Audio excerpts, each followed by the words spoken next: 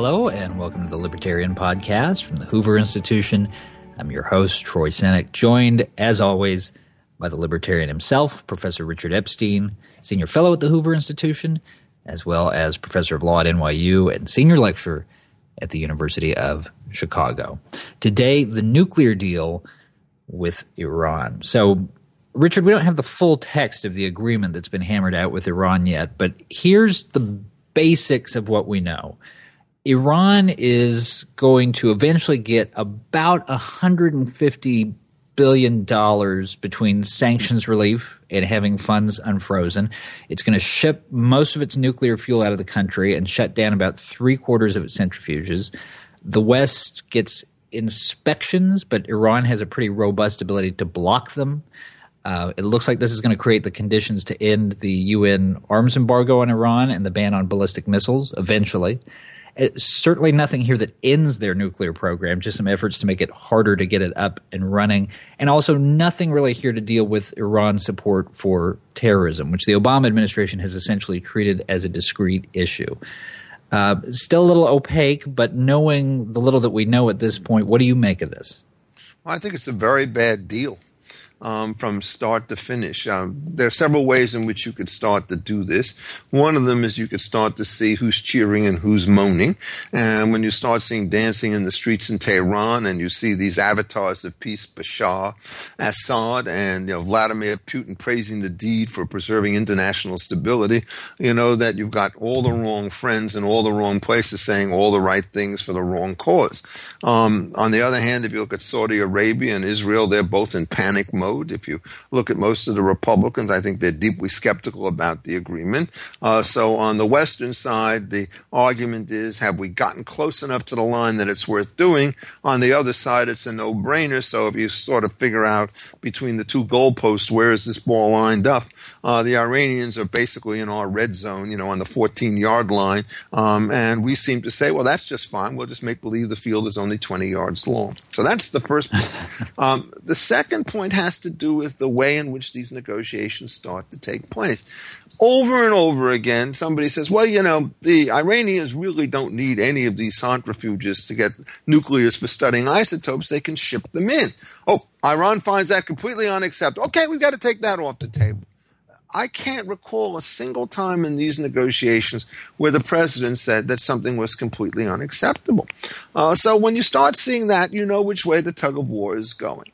And then there's always the question as to when you put new obstacles on the table. The United States has a series of demands and whittles them down.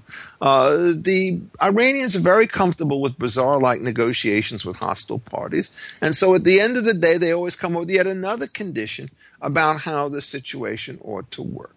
And if you're going to see that, you just know which way these things are going to go. They're going to turn badly for you.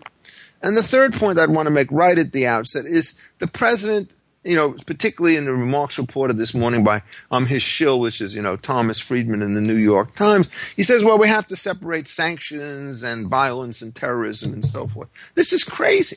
I mean, this is not a situation in which you're going to get some release from the nuclear power. This is a situation where that's going to go on pretty much as is. But what's going to happen is going to be a lot more money. So the terrorism situation and the security situation is going to be even worse than it was before. It would be one thing to say, well, we're going to cordon that thing off and not make it worse while we try to make this better. But it's another thing to say we're going to make that thing a lot worse while doing very little by the time you get through the details of the agreement and the various kinds of obstacles in place to try and improve the situation on the nuclear power. The president's descriptions are, well, we have a snapback capacity. What is not stated is if Russia agrees or something of that sort. So I'm really very pessimistic about this situation. I've always regarded him as massively inept in foreign affairs, and I just regard this as sober confirmation of just how weak and clueless a president he turns out to have been. And to clarify there, when you refer to the snapback option, that's snapping back sanctions if Iran is not abiding by the terms of the deal.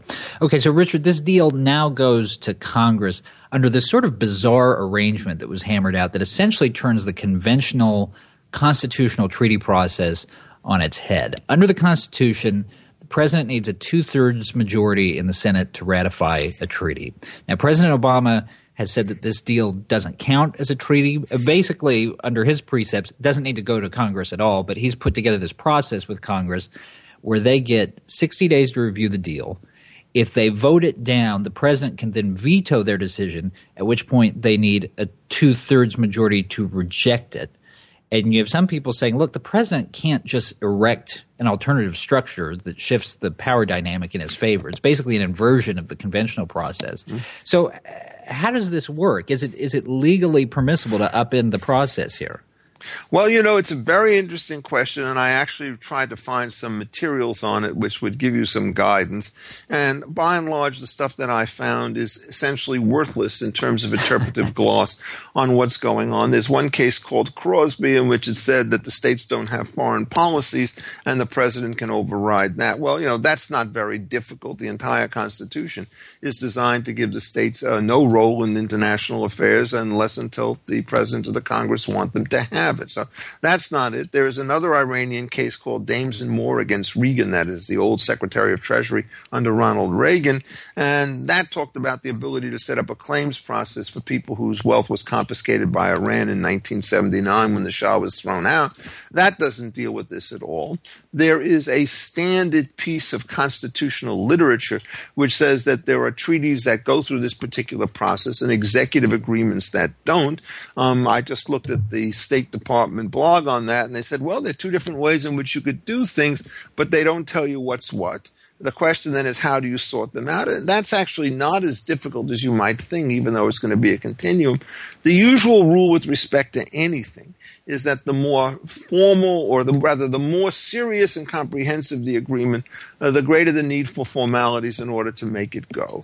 And so if you're trying to figure out where this Iranian treaty actually fits on the treaty versus executive agreement, it bears very little with the thousands of agreements that are entered into routinely by the executive branch on, which stoplights are going to be removed when an American embassy is located in Paris or something of the sort. This has to be regarded as a treaty. And if it's regarded as a treaty, what the Constitution says is the president has the power to make a treaty, but it's subject to the ratification of 2/3 of the Senate that happens to be present at the time that this is that they concur. And, that means he has to get 67 senators to make this work. And it also means that the House of Representatives is out of the process. So the question then is, can all three branches of government, even unanimously, agree to a process that is not found in the Constitution? It's a very profound question, to which I think the profound answer is they cannot. This is an agreement which is designed to bind governments, and it can only bind governments if, in fact, they can't reverse it by unanimous agreement or near unanimous agreement. And remember, this treaty has, for some of its provisions, a 25-year useful life, and the fact that this particular president is perfectly happy with the thing doesn't tell you as to whether or not a future president should be bound by something which is done through an illicit process. So I think, in fact, it's a very serious question as to whether or not this particular jerry-built situation works. There are going to be some questions as to who has standing to challenge it, but there's so many moving parts to this particular treaty that I would be surprised, even under our crazy standing law, if it would turn out that nobody can go into court and say, I'm not sufficiently affected by this, that I cannot sue, but it would take a long time to resolve that, and we don't have a long time. So this process is going to be truly embroiled. If I was somebody hostile to this, I think you could file tomorrow a perfectly respectable lawsuit, basically asking for a declaratory judgment that the statute that was passed that set up this default framework, 60 days reversal, is flatly unconstitutional. The War Powers Act, or resolution, because it wasn't an act, is, I think, an instructive parallel, and that was probably also unconstitutional to the extent that it tries to alter the distribution of the powers between the president and the Congress with respect to the declaration of war and the conduct of the war once it's declared. Who's best positioned to do that, do you think? Who is most likely to overcome the difficulties around standing on a case like this? Well, you have to know whose ox is going to be gored. Generally speaking, people are not going to give standing to simply members of the Congress or the Senate for doing all of this stuff.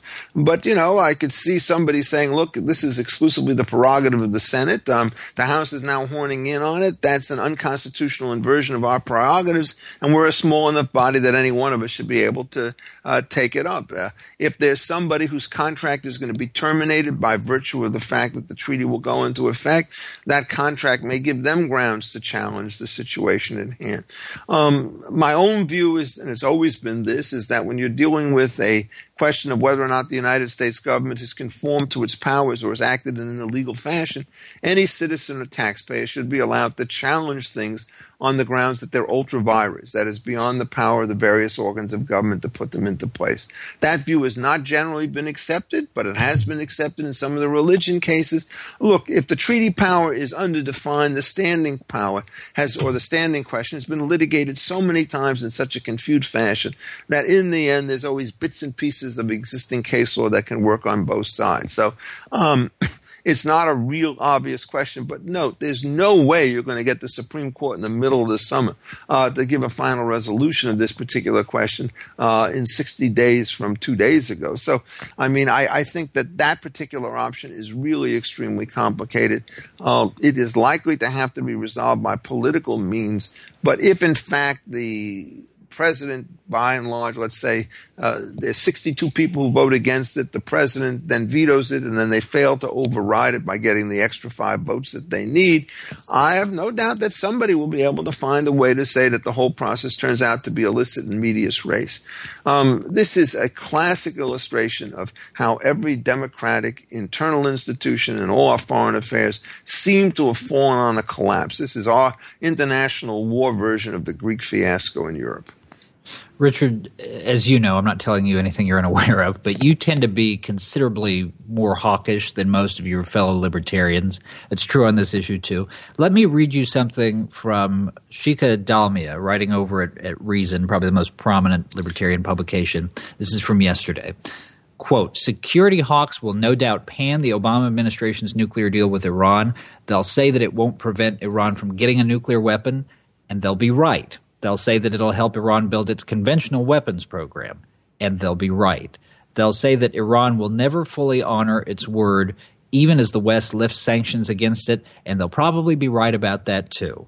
But here's the bottom line. This option is better than anything they've put on the table. How do you respond to that line of argument? Well, they have to explain to me why it's better than the status quo ante, and there's not a single argument in what she says that tells that.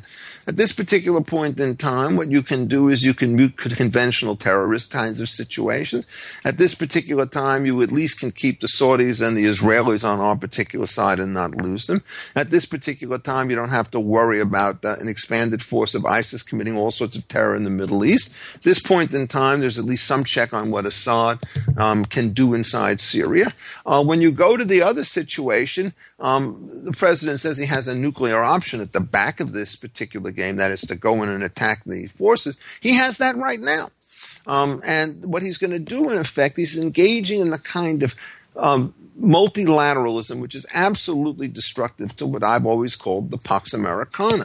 We try to give guarantees to people so that they will fall into line with us and not go off on independent wars of their own. And this is as clear a situation of leading from behind. We put our hands in a charge in a panel which has the Soviets, it has the Chinese on it, has the Iranians on it. God knows what the Europeans are going to do under these situations, because in security matters they turn out to be hopeless. They are always tempted by the prospect of trade in the short run to get rid of the long-term grades. She better explain to us why it is that she thinks this thing is an improvement. And you can't do this by saying it's going to slow the Iranian thing up by a little bit. She says they're probably going to cheat. That's certain that they're going to cheat. They do nothing but cheat. And if you look at what their general intentions are, it's a little bit like reading Mein Kampf and then saying Hitler really doesn't mean that. He really does want to exterminate Israel as a separate nation and to kill Jews wherever he can find them. And, the president sort of treats that as own kind of bathroom talk, little boy talk, or whatever it is. I suspect that you take these things deadly seriously. The American foreign policy has managed to do more damage to the peace and stability of the world in the last 6 years than in the previous 60 years since the end of World War II. So final question, tapping into some of what you've said already. On previous episodes of this show, you have been very forceful in your criticism of the president's foreign policy and your insistence, as you mentioned a moment ago, that we need to sort of rediscover that spirit of Pax Americana. Where does this deal fit in that framework? That is to say, do you regard this as just one more example of the wrongheadedness of this administration on foreign affairs, or is this one qualitatively different? Well, it's bigger than any other. I mean, what it is, in effect, is it shows that we are prepared to capitulate in advance. Just remember what happened in Syria. We put a red line down. Of course, we don't honor the red line down. What do? We announce that we're going to ask the Russians, rather, no longer Soviets, for their various kinds of assistance. We hear that there is destruction of chemical weapons, and they magically reappear in battle. That's exactly what's going on here. The president has announced that he thinks that the Russians have been helpful in these negotiations. My response is they've been helpful to the Russians in these negotiations, and that Mr. Putin sits there wondering what he did to deserve this good fortune in having a complete amateur run American foreign affairs. All right. Thank you, Richard, and thank you to our listeners. And remember, you can find Richard's weekly column, The Libertarian, by visiting Defining Ideas at hoover.org, and you can follow him on Twitter at Richard A. Epstein. For the Hoover Institution, I'm Troy Senik. Thanks for listening. This podcast has been a production of the Hoover Institution. For more information about our work, please visit hoover.org.